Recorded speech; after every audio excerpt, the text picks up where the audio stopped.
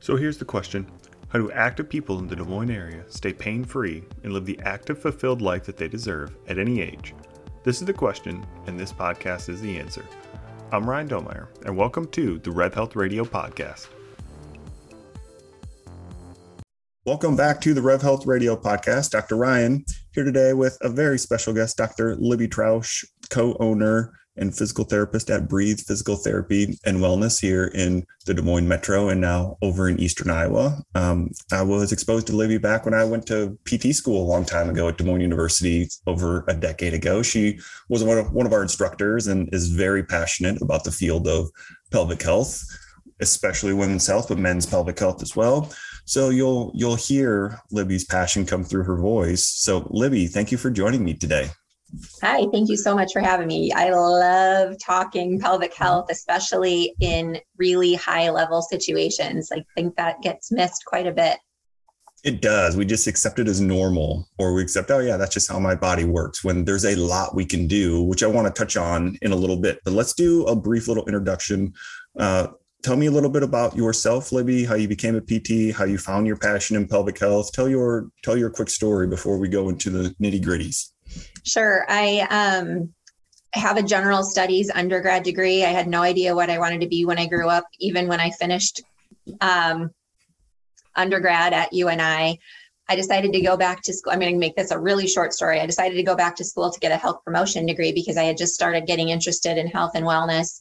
And I took my first anatomy for human movement class, and the professor at UNI was cute and funny. And it was his first job with his PhD, and he was Canadian. So he had a little bit of an accent. And one day he said, "What are you doing with yourself, Lib?"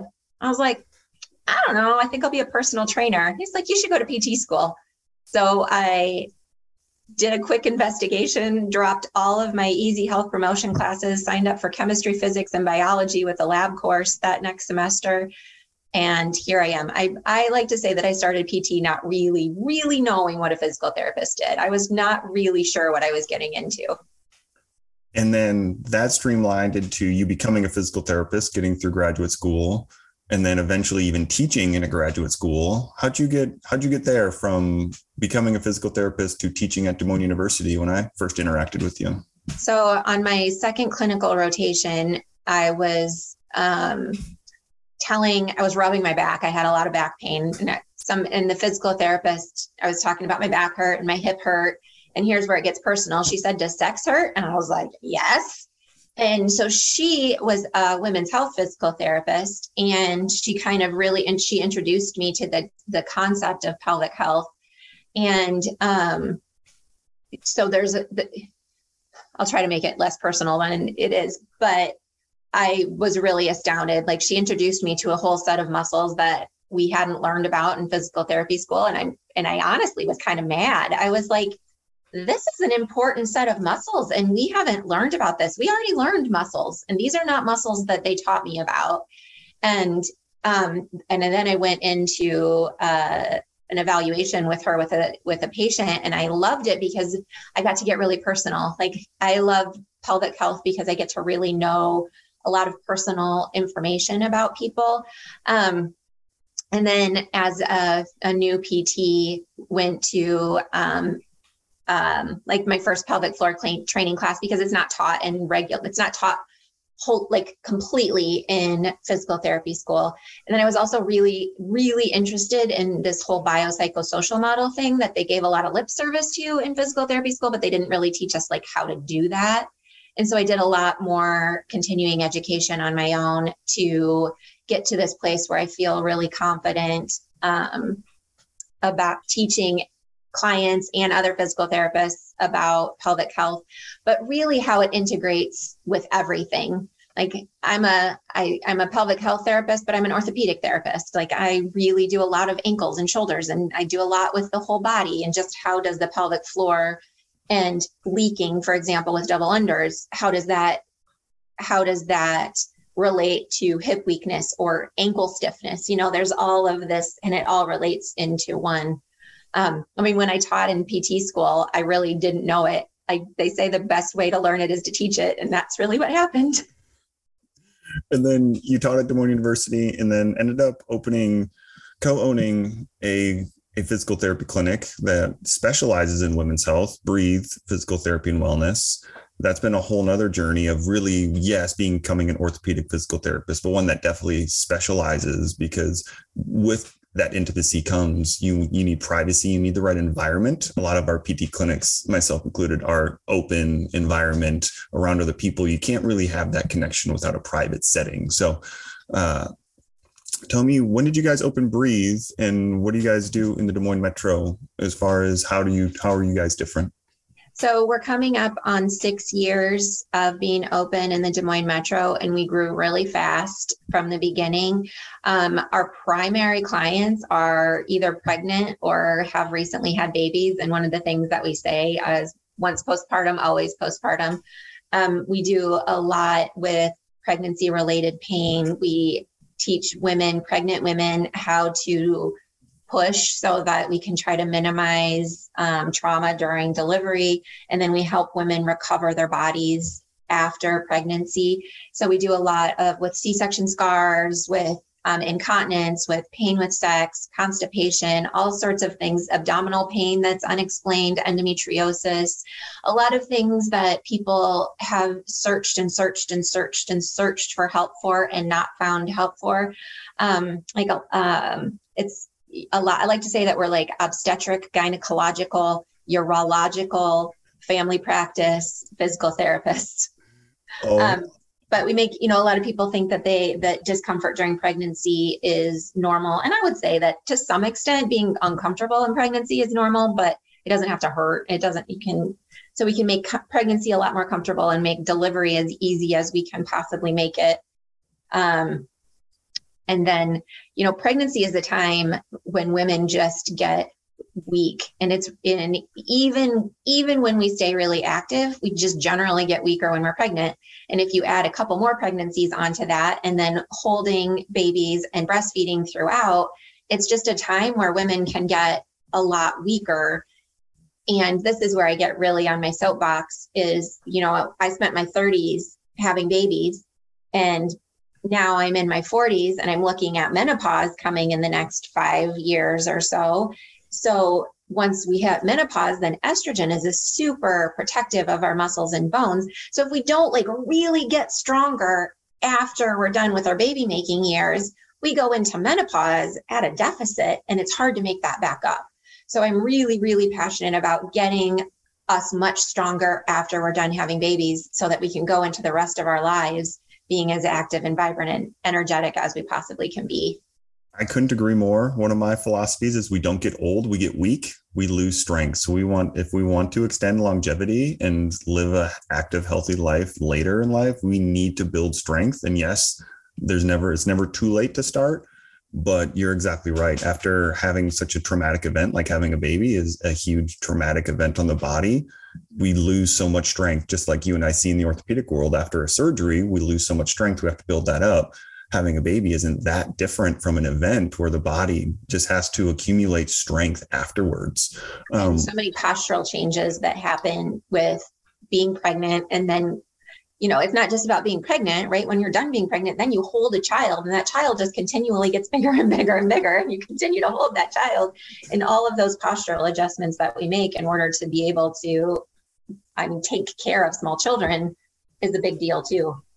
The reason I asked you to join the podcast today, because in the fitness community of which I'm very involved with, I see two different scenarios in men, and especially more so women. Of one is the maximum weightlifter, whether it's the power lifter, whether it's the person that lifts to full maximum, they'll have urinary leaking, and it's almost a sense of pride where they know they're pushing their body to the maximum. We're getting away from that. I know a lot of people are getting over that stigma. So the second one that I see more commonly is the frustrated mom, likely postpartum, that leaks, whether they jump, whether they do box jumps, double unders, some lifting. It's a sign of frustration because I see them run to the bathroom right before the conditioning piece starts, because I know they're trying to empty their bladder, which you may talk about, because I remember you teaching us how that might not actually be a good thing. It might be harming more than helping to go to the bathroom when you don't actually have to go. But that athlete who is a female who just kind of crosses their fingers and hope they won't leak next time, that's really what I want to dive into. And I know you have much more expertise than I do in that field of what can they do? Because I know they're frustrated, they're embarrassed, it's annoying. What can that athlete do? What can that mom do to help some of their problems? You and I would both agree they need likely a pelvic floor examination by someone that's not myself. But what can you offer them? What can they do to help their symptoms of what they deal with? So the very first thing that doesn't have anything to do with strength or anything is, number one, making sure we're not constipated. So not having good regular bowel movements, if our intestines are full, that they kind of sit right on top of our bladder. So one of the things earlier you were asking, sometimes you leak, sometimes you don't.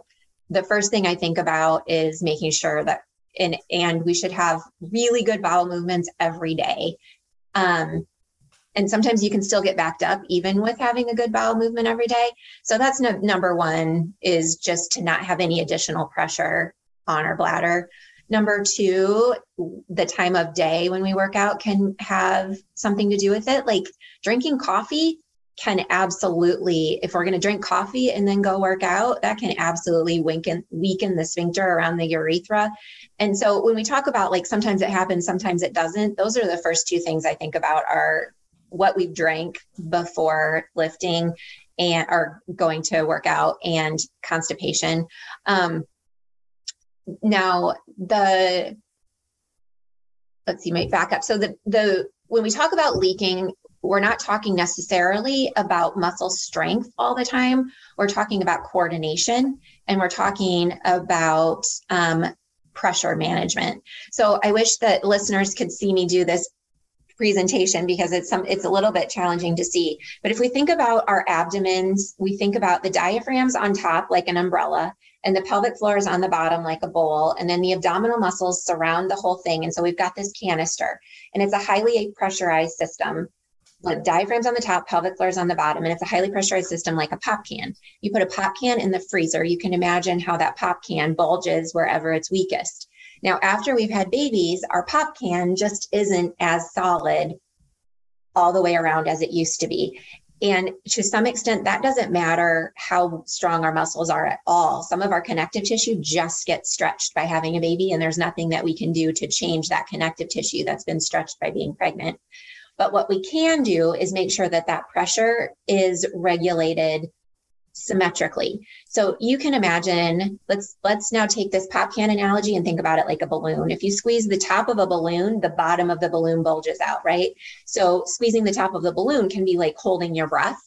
Hold your breath, tighten your abs, and then the pressure has to go somewhere. So it might go down, causing leaking. That pressure can go out forward, and that can make people still look pregnant when they are definitely not pregnant. That pressure can even go up if it's not managed well, and can cause like heartburn or hiatal hernias, things like that.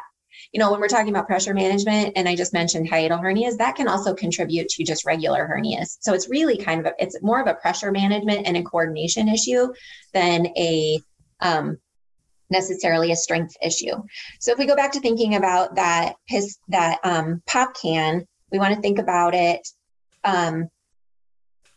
Now think about the pop can like a piston. So a piston needs to move up and down, and the whole piston moves up and down at the same rate. The top and the bottom and the middle of the piston all move up and down at the same rate. So we want to imagine breathing as the apparatus for moving that piston. So when you breathe in, the top of the piston moves down, but we need the pelvic floor to drop just a little, the abdomen to open just a little. And then when we exhale, the diaphragm moves up, the piston moves up, and then we have to kegel when we exhale. So what I find is that a lot of athletes, most athletes have fairly strong pelvic floor muscles. We're not worried necessarily about the strength all the time, unless the birth was extra traumatic and there's like some disruption to the pelvic floor muscles. It's more about the difficulty with exhaling and kegeling at the same time. Coordination. That's what they struggle with. Of it. So you can imagine exhaling. It's like opening the pop top. So we're letting pressure out of our mouths by exhaling, instead of holding that pressure inside our abdomen and squirting it out the bottom as a form of pee. That's So that's the very basic. What we start with is, can you breathe in, let the pelvic floor open just a little, and then breathe out and kegel. That's the basic starting point. That makes perfect sense. And it's counterintuitive to, especially in the fitness world where I'm in, where so much is preached about spinal stability, core bracing, and breathing, of even with heavier loads, of building strength, of just taking a huge deep breath and holding that in from a spinal bracing standpoint, which is great for spinal bracing, but may have negative effects from pressure management standpoint of when you hold in a huge deep breath. If your pelvic floor isn't coordinated and can't hold that up, you may leak during that time. Is that? This kind of, we have to adjust that exhale and kegel when we're lifting a heavy load. So you have to brace your spine with pressure to lift a heavy load. Like you can't use your deep muscles enough to stabilize your spine with a super, super heavy load.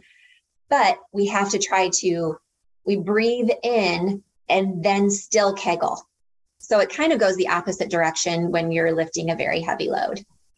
Now, the other deal is that I find a lot of women are not able to access their glutes very well, which then creates a higher need for pressure stability when the glutes aren't stabilizing, and that can lead to leaking also.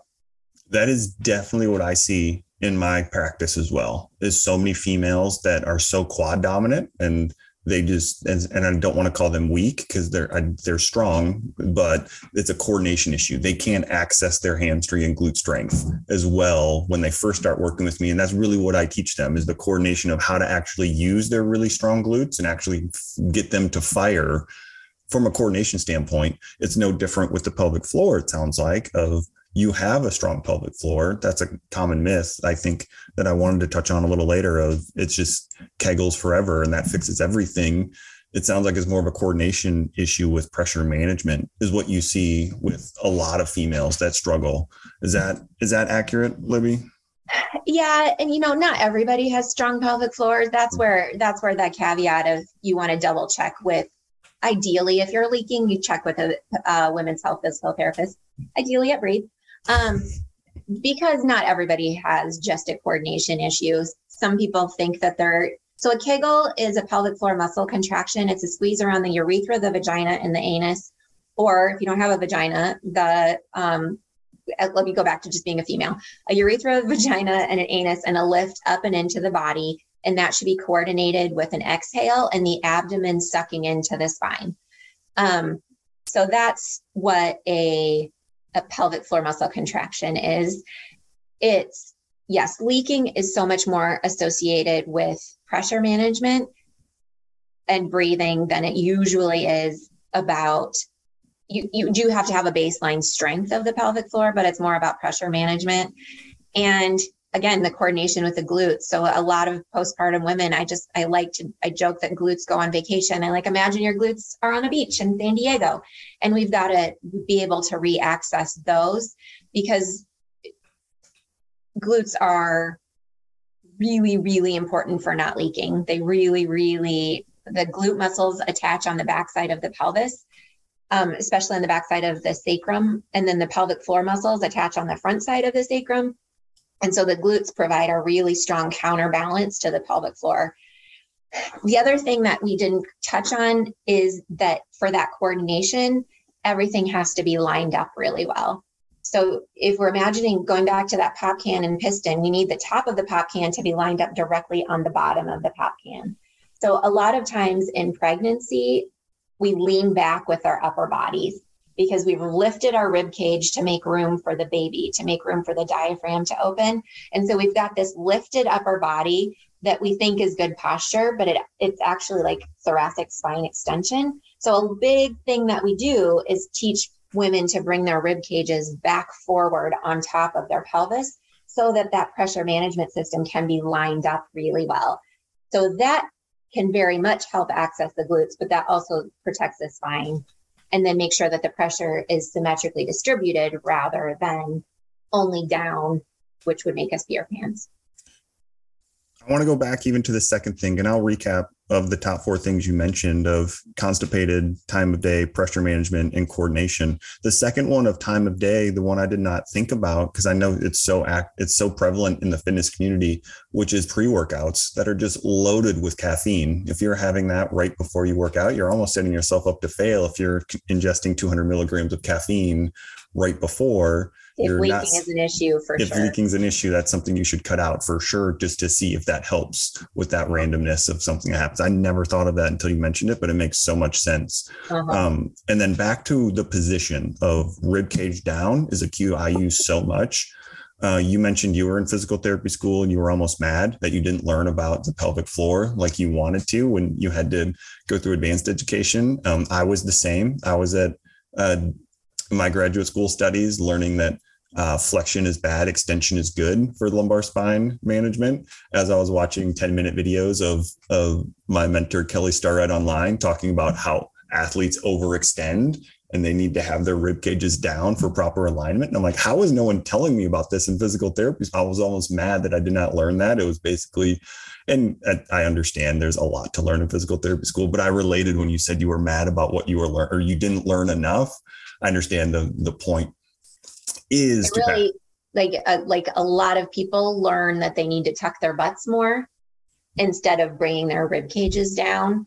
Tucking your butt just further inhibits the glutes, right? So we got to, we tell people stick their butts out, but bring your ribs down. And then that lines up the pelvic floor better so that we don't leak. Now that also leads me into this concept of if we bring our ribs down so that our piston is lined up, our pop can is lined up really well, we also need to shift our weight out of our heels and a little bit more into the balls of our feet.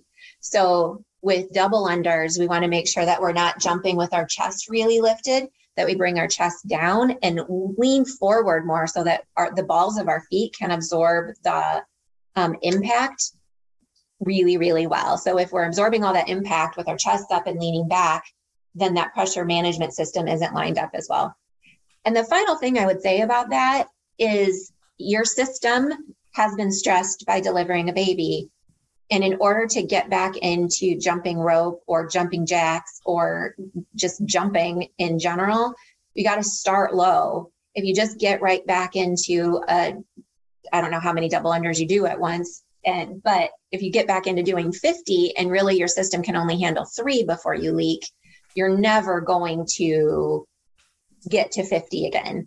It takes a lot of humility to say, okay, I can do 3 before I leak. Now I'm going to do something else. And then I'm going to do another 3. And then eventually gradually building up.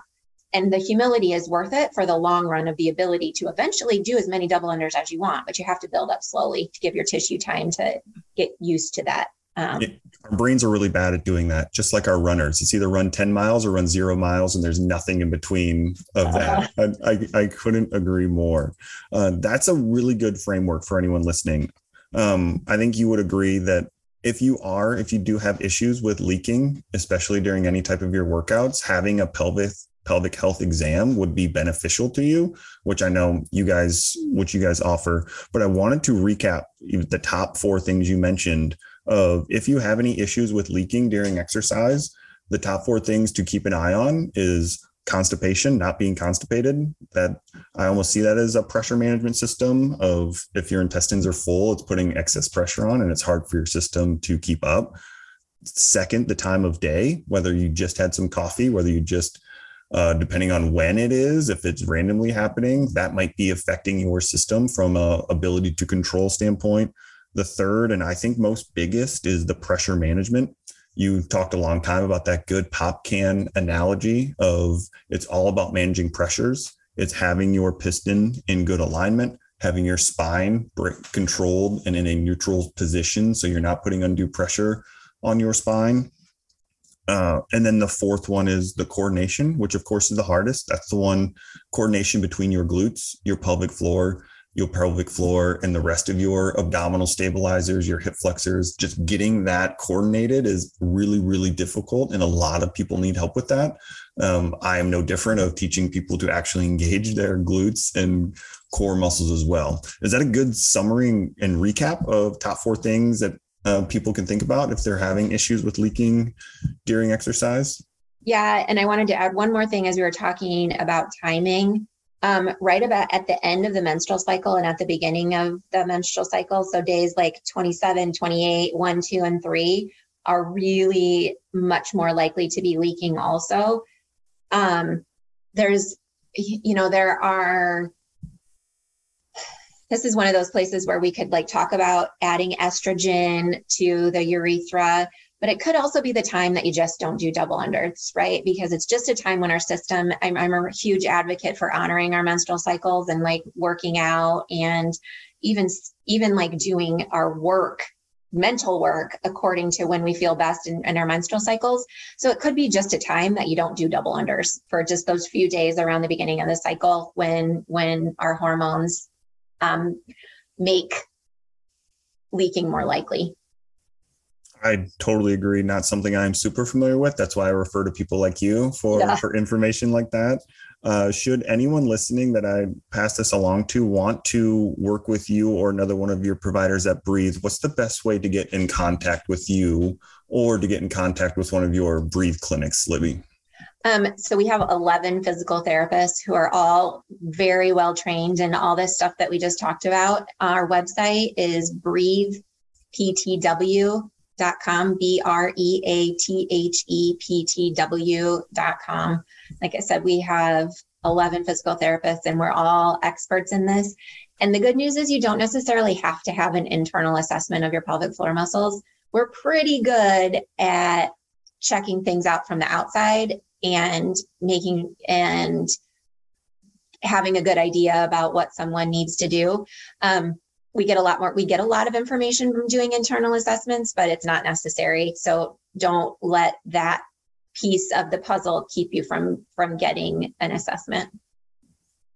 That is perfect. When this episode comes out, all that information will be in the show notes of information about Libby and information about Breathe, because you guys do great things in helping so many people with issues that a lot of people don't even know they can get help with. They just think it's normal. And you're doing such a good job of helping people get back to a normal life and not having to deal with symptoms that they just thought they had to live with. Awesome. Thank you so much for having me. I really love scream it from the rooftops, right? That is exactly right. To everyone listening, I appreciate you following along with the Rev Health Radio podcast. Please subscribe. I'll have episodes with health and wellness providers just like Dr. Libby, so we can help educate and make people more active, healthy, and living their best life. So to everyone listening, I'll catch you next time. Hey, real quick before you go, thanks for listening. If you enjoyed the podcast and would like to share it with others, please take a screenshot and share it to your story on Facebook or Instagram, and make sure to tag Rev Health and Wellness. To stay up to date on all of our latest episodes, be sure to follow Rev Health and Wellness on Facebook and Instagram.